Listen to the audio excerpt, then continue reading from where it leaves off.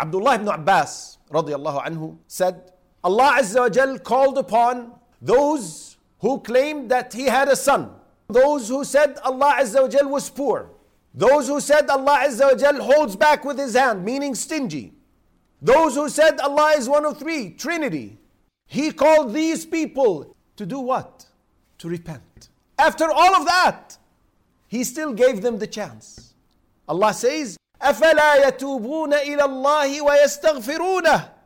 So, will they not repent to Allah and seek His forgiveness?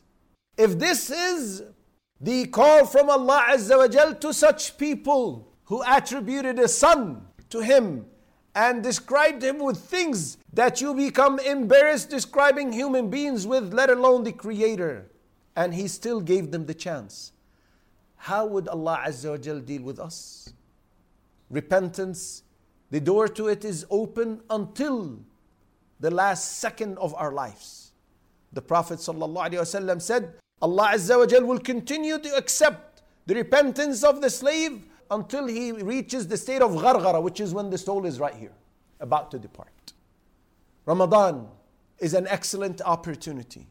Repentance is facilitated. Take advantage of it before it's too late. Already almost 1/3 of the month is gone, but it's not too late. We still have 2/3. Work on yourself. Be sincere with Allah. Repent. Give up the sins.